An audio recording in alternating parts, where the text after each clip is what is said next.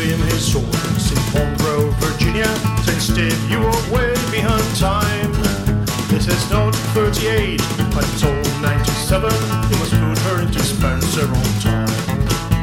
He turned and said to his sturdy, busy fireman, shovel on a little more coal. And when we cross the White Oak Mountain, you watch all 97 fall.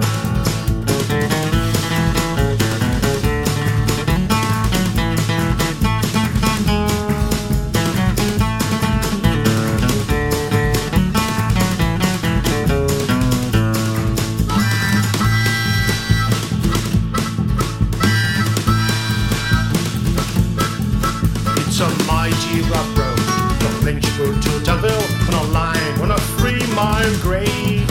He was on this grade that he lost his leverage. Can see what a jump he made.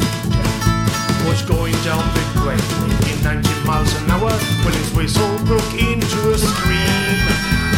Found him the wreck with his hand on the throttle, was scalded to death by the stream.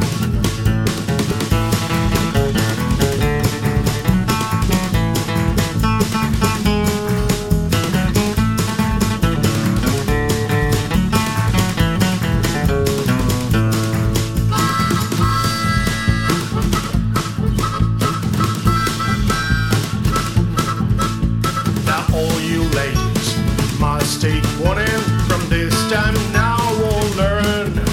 Never speak harsh words to your true loving husband.